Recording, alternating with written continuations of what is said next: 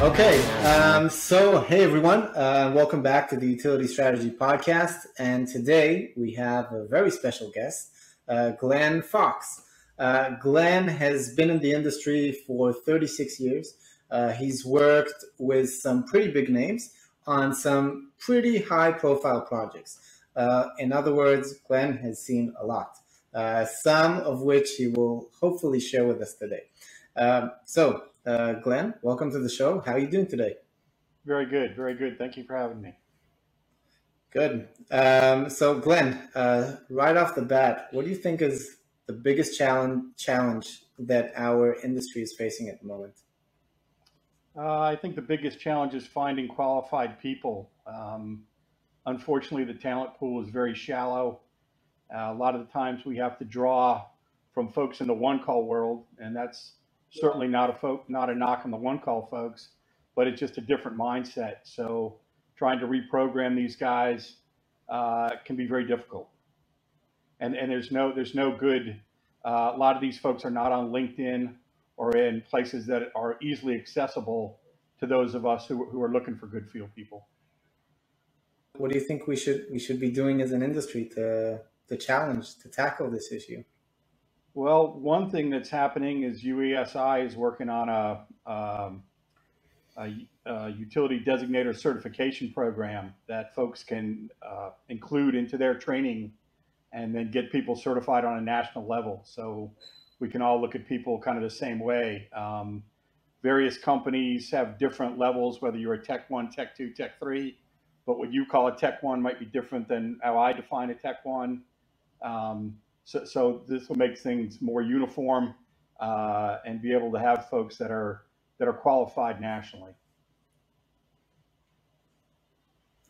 So what would this program look like? Like what would be the process? The intent is just to get this thing so that all of us are rating people and viewing folks the same way, as well as to get them paid what they're worth. And so now we can pay people equally. Some poaching from other companies. So now that one company has trained someone and spent the time and effort, but now someone's going to offer them a couple dollars more, so they leave. So it definitely makes it a challenge.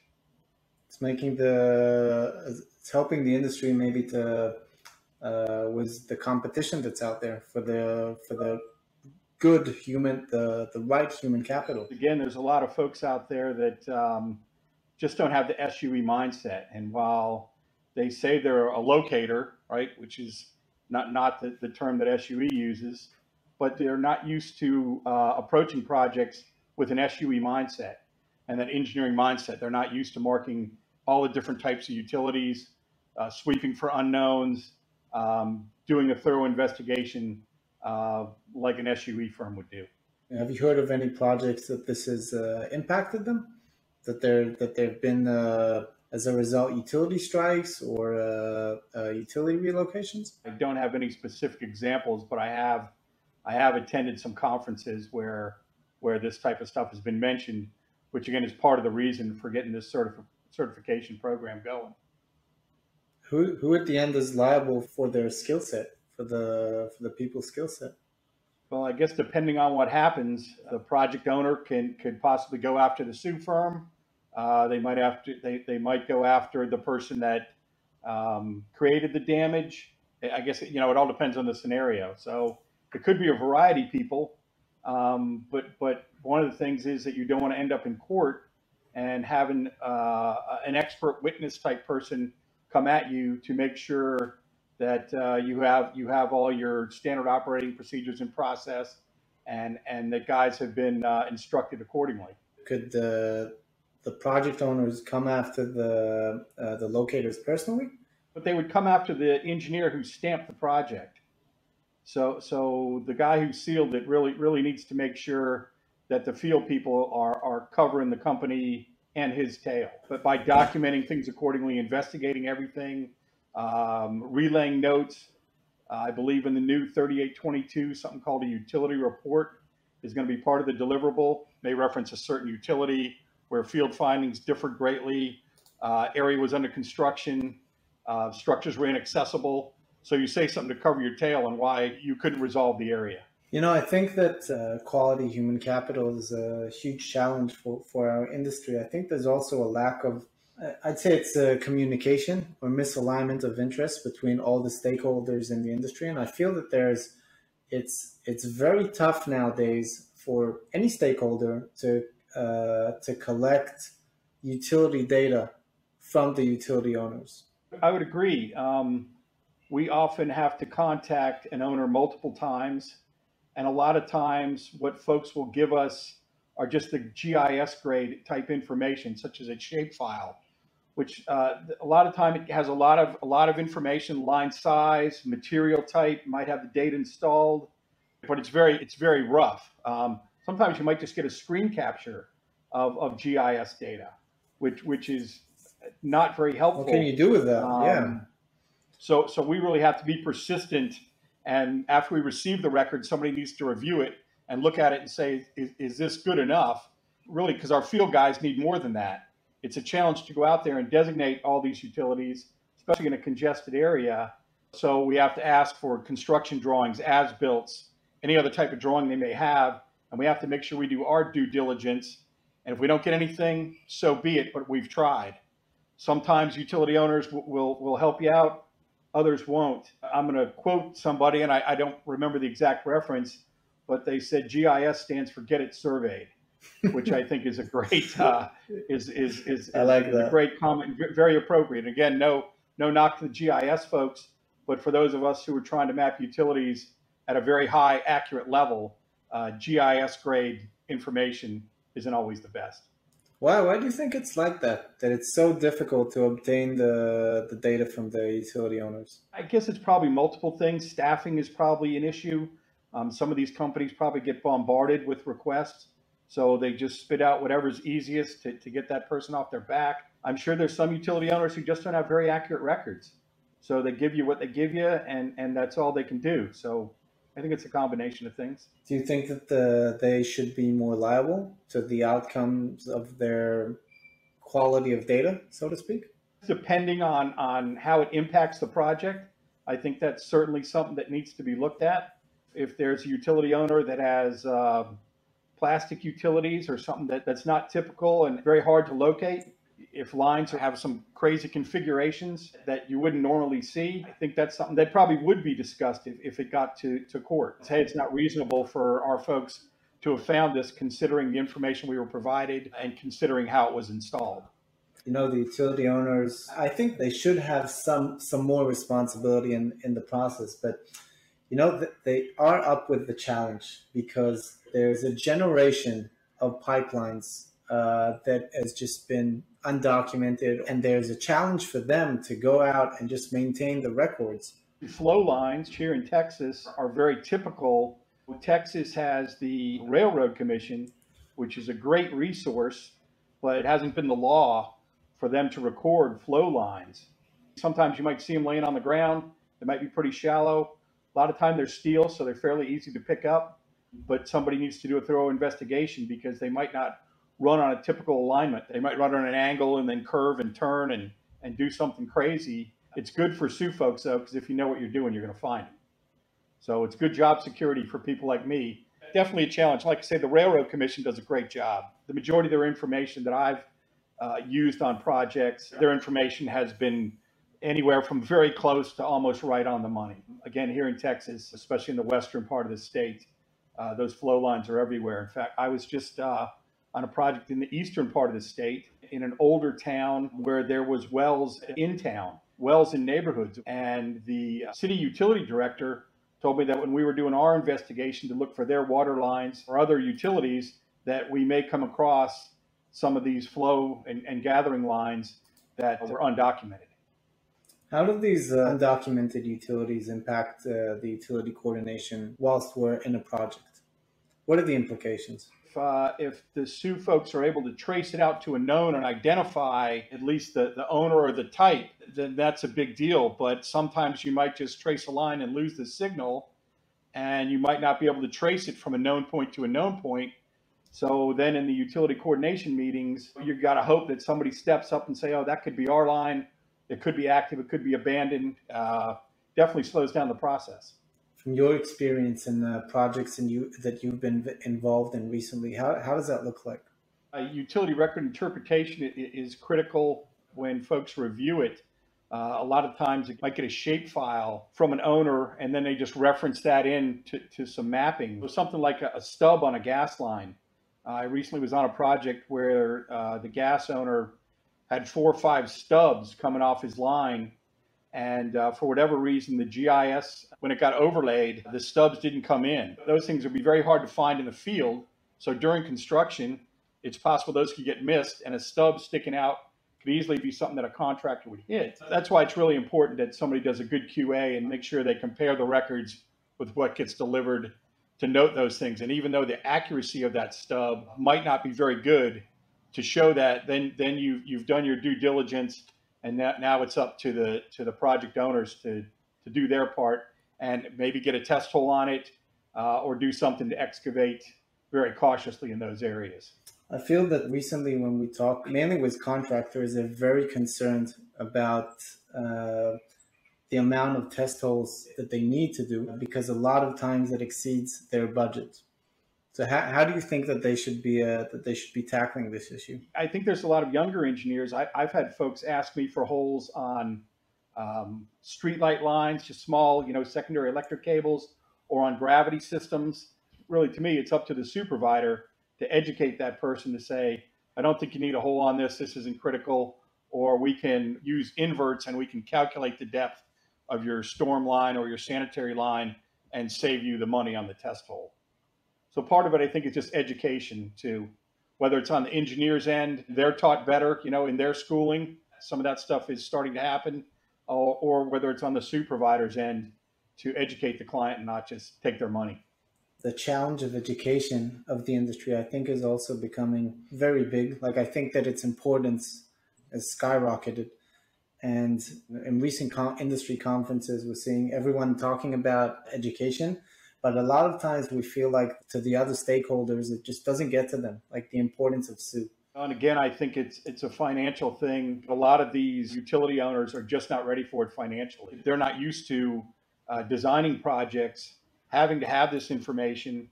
And while I think they certainly see the benefit, it's the financial end that they really struggle with. So making sure you choose the right quality level. There's a lot of other things too. So structure identification, that's definitely a problem in the industry. Not to knock on surveyors, but a lot of time you might get a topographic survey where they've called a structure just a green box or unknown utility structure. Yeah. That kind of stuff is really important. You could have a CEV that's a very expensive phone structure to relocate, where someone might just call it a pedestal or a phone cabinet. I was just out in Nevada where they have a lot of backflow preventers, and they're above ground, and they have a large green cabinet over top of it. Some of them look similar to a transformer. And some of the information that we got from a survey firm was calling them all transformers. If you're just in the level C and D phase and you try and, you compare the records to structures that are incorrect, that makes it tough for everybody. What do you think of the baby steps that maybe, although it's very difficult for the utility owners to, let's call it, get up to date on this, but what do you think of the baby steps that maybe they can take to go in the right direction? It's education, whether it's on their end and the people they hire, as well as updating records. So records are better. And so these kind of questions don't get asked during the design phase. The field investigation really, when it comes to the supervisor's end, is super critical. So I was just on a job where crews found a fiber optic conduit in a storm system. That wasn't shown on anybody's records. In fact, a piece of it hadn't even been documented. Wow. After they ended up tracing it out. We just had a big project, a 15-mile long project, where a utility owner showed 2 fiber lines running the length of the job. Well, our folks never found any structures, no marker posts. They swept, they looked all over and never found anything. And we kept scratching our heads. And we got back to the owner and said, hey, you show these 2 fiber lines. And they said, oh yeah, they're proposed. so we had provided those future project on our level C and D. On our level C and D deliverable, and they were definitely going to impact some of their road improvements. But then when we got to the level B, we found out that they were just proposed. How often has that happened to you? Not a lot, but it happens. This was a smaller rural owner, so kind of understandable. It was in a KMZ file, which actually had some pretty good data, but again in a KMZ, so it was still just at a GIS grade. They didn't really show the way lines tied into structures very good. You know, some crazy kind of line work, some Z type line work, and stuff that that cables just aren't doing. Yeah. The fact that they had it on a KMZ and not in a hard copy or in a PDF is a good start, first of all. But it would have been nice to know before you get the guys in the field to go back and forth to know what they're actually looking for. Well, no doubt. And now something that's pretty typical is a lot of time we have to ask for a legend, but there wasn't anything that said proposed on their legend. So they just gave us all the codes for active and existing lines, but nothing for proposed or inactive. Yeah. Going back to you talking about Colorado, do you think that more states should be following in their footsteps? I would love for that to happen. I've heard rumors that there are a couple states that are heading that way. I think Colorado, unfortunately, was forced to because of some major accidents. Yeah, the gas line. You certainly don't want to see that happen for a law to come into effect, but maybe the success of what's happening in Colorado will let things spread more naturally so that other states adopt that. We've heard from SUE firms that the problem with the regulation in Colorado is that there's a challenge of enforcement, making sure that we're actually keeping records. What would you say to that? Well, I gave a presentation a couple years ago to a city out there, and they were tough to convince that SUE was needed. They had not had major accidents and such, and they'd been getting by, even though they had experienced some issues. They were just having a hard time really saying, well, in the past, we've only maybe spent $20,000 on something like this, and now because the way the law is written, it's going to cost us $200,000. So that was the biggest struggle is for them to figure out how they were going to get that money into their budgets, especially with jobs that were already there and already been budgeted. So for new jobs, I think they could compensate, but for jobs that are already in the pipeline, that was a challenge for them. Yeah. In general, I think that the regulation itself, I think it's also an educational move. It's also kind of saying to the industry, guys, this is the standard that we're going to be upholding for now, and it's acting as some sort of example for the other states to follow. Even if there are challenges and even if the system isn't perfect yet, I think that it's definitely something that other states should be following in their footsteps. When we look, for example, at what TxDOT is doing, they're having SUE being done on projects. I think it's also there's a statement there, right? Yeah, well, TxDOT is a great example. I mean, there's a bunch of the DOTs that have accepted and used SUE very successfully for a long, long time. I've heard that there's some states, though, who don't feel that way. I guess they've had some bad experiences. Whether it's the law or just it can happen naturally, I don't know. It definitely needs to happen. There may be folks like at the SUE Association, the group out of Virginia or D.C. there that is more involved in lobbying. Hopefully, maybe those folks can get something pushed through. Yeah. We've been in the last CGA convention. They were talking about it a lot. Like, how do we lobby for our industry? And by the way, I think that CGA is doing a great job telling the industry story. I agree. I think those folks have a tough challenge. Again, it's just not one of the things on politicians' priority list is utility mapping. To explain the implications of the challenge, I think is like it's another challenge entirely. Most certainly, it is tough to educate them, and unfortunately, it's just not high on their priority list. Even though year after year, the country gets grades for infrastructure are terrible, you would think that would get somebody's attention, but nothing seems to have changed much over the last 20, 50 years, I guess, even. Maybe with the new infrastructure bill, there'll maybe be some change to that. Let's hope. That would be great. It certainly is needed. Yeah. More on the field end, to help projects is the documentation that our guys collect, whether they use a field sketch or however they collect it, but noting things such as areas under construction or manholes inaccessible or full of debris, or that field findings are greatly different than what records show. I think relaying a lot of this information to project owners can definitely help them avoid conflicts and damages. So some of it to help these folks, like you were kind of asking, what can we do to help these folks? Some of it's on our end, and to make sure we provide them with all the stuff the field guys see out there. Street view and stuff is great, but having boots on the ground really tells you what's going on out there. There's no substitute to boots on the ground. There is no substitute, and we really need to do that to cover our tail, to cover the tail of those who are stamping the information that's being used for design. Yeah, I think when we talked to the guys who are doing the initial packaging of utility data, just basically collecting the records, where sometimes the interpretation is not accurate, to say the least, because they weren't there. They weren't boots on the ground. And sometimes, like, even if you do street view, so the imagery on street view is 6 months old, and you haven't taken into account changes that have happened since in the records and in the street view. So I think going back to what you said, there's just we're always going to need someone to do field investigating. Sure. Well, and then if you talk about just the level C and D deliverables, you need someone who's putting a CAD person who's putting that information together, who understands utilities.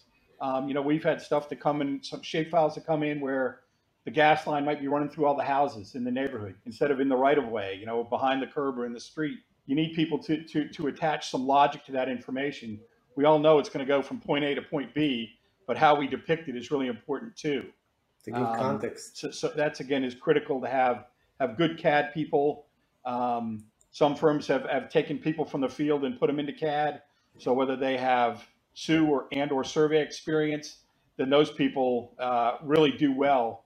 It's an additional set of eyes looking at your product to raise a question or to shift something to make it look more correct. There's just like you're saying, that there's huge significance in taking someone to do the CAD work, and make sure that it's someone who's sometimes been in the field, or at least someone who understands the needs of the stakeholders in the industry. Because just drawing lines on the map, that's not what the work is, right? It's like we're trying to give people context to what's happening in the field. We're trying to help project owners design. We're trying to help the GCs build in a safe manner.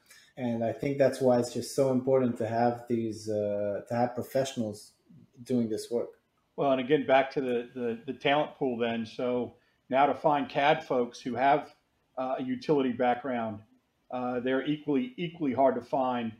And I'm not sure what we do about finding more people like that. I know that there are some colleges are starting to offer some more utility related courses. I think that's heading in the right direction, but there's still a lot of need out there.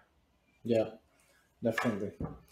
Our industry, fortunately and unfortunately, is full of challenges. Like, there's a lot of work to be done. There's a lot of things that we need to improve. And then there's even some technologies out now, such as you guys, that are supplementing the industry nicely. GPR has come a long way. I just saw a presentation the other day about Locators, a simulator. So now you can train people and you can set up different scenarios. They don't have to go in the field. So there's a lot of things coming out now that are definitely going to help the industry.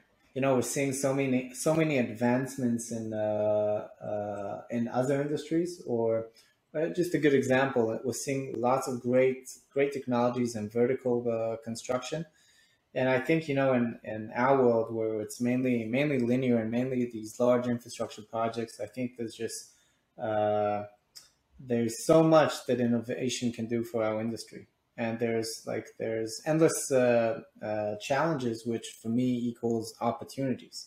I agree. It's job security though currently, so it's not necessarily a real bad. Yeah, definitely. But we definitely need help. Like there's work to be done. So Glenn, if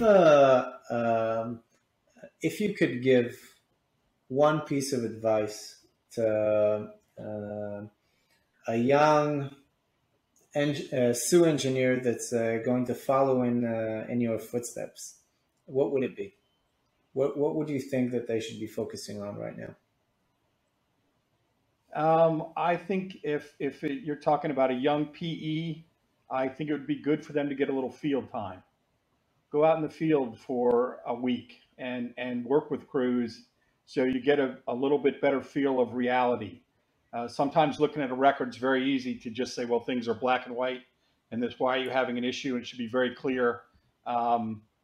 Be great for folks to get out in the field for a little bit and work with crews and see some of the conditions and see how difficult the job can be. Yeah, I think that there's, well, it happens in every line of work where there's field work and there's desk work. There's a lot of times this disconnect between what's actually happening for the guys that are boots on the ground and what's happening for the guys that are sitting, don't mean to offend anyone, but are sitting under the neon lights and making decisions from there. Agreed. Yeah. Occasionally I've seen some folks do it. I understand, they went to school for 4 years and they don't want to be out in the street, but it's needed. It's needed. The BAMI conference that I just attended down here at University of Texas at Arlington, and the class was probably half PEs, and it was very good one day. So there was 8 or 10 of us in the class that were Sioux folks, and we were able to take them out along the campus and show them how we designate and some of the issues we run into. And it was great that these people were willing to do that, and it was a real eye opener for them. Wow, I think we need more initiatives like that. I think it needs to be part of the program. Education, I agree. We got to push education more. Yeah. Glenn, one last question. I asked this all our guests. Who do you think is the next person that we should have on our show? Have you interviewed any of the guys with the Sioux Association? There's a guy named John Berrettini who might be real good, very, very well educated. John Campbell, one of Jim's counterparts. Yeah, I think Ophir had an episode with him. I'll make sure. He's really good. It was Jim and John that taught this BAMI course, and John had a lot of good input too. Okay. So we'll make sure to reach out to them and have them on. Okay. Yeah, they would both be good. Glenn, thank you so much. Very much appreciated. Lots of very good insights. And thanks for giving back to the industry.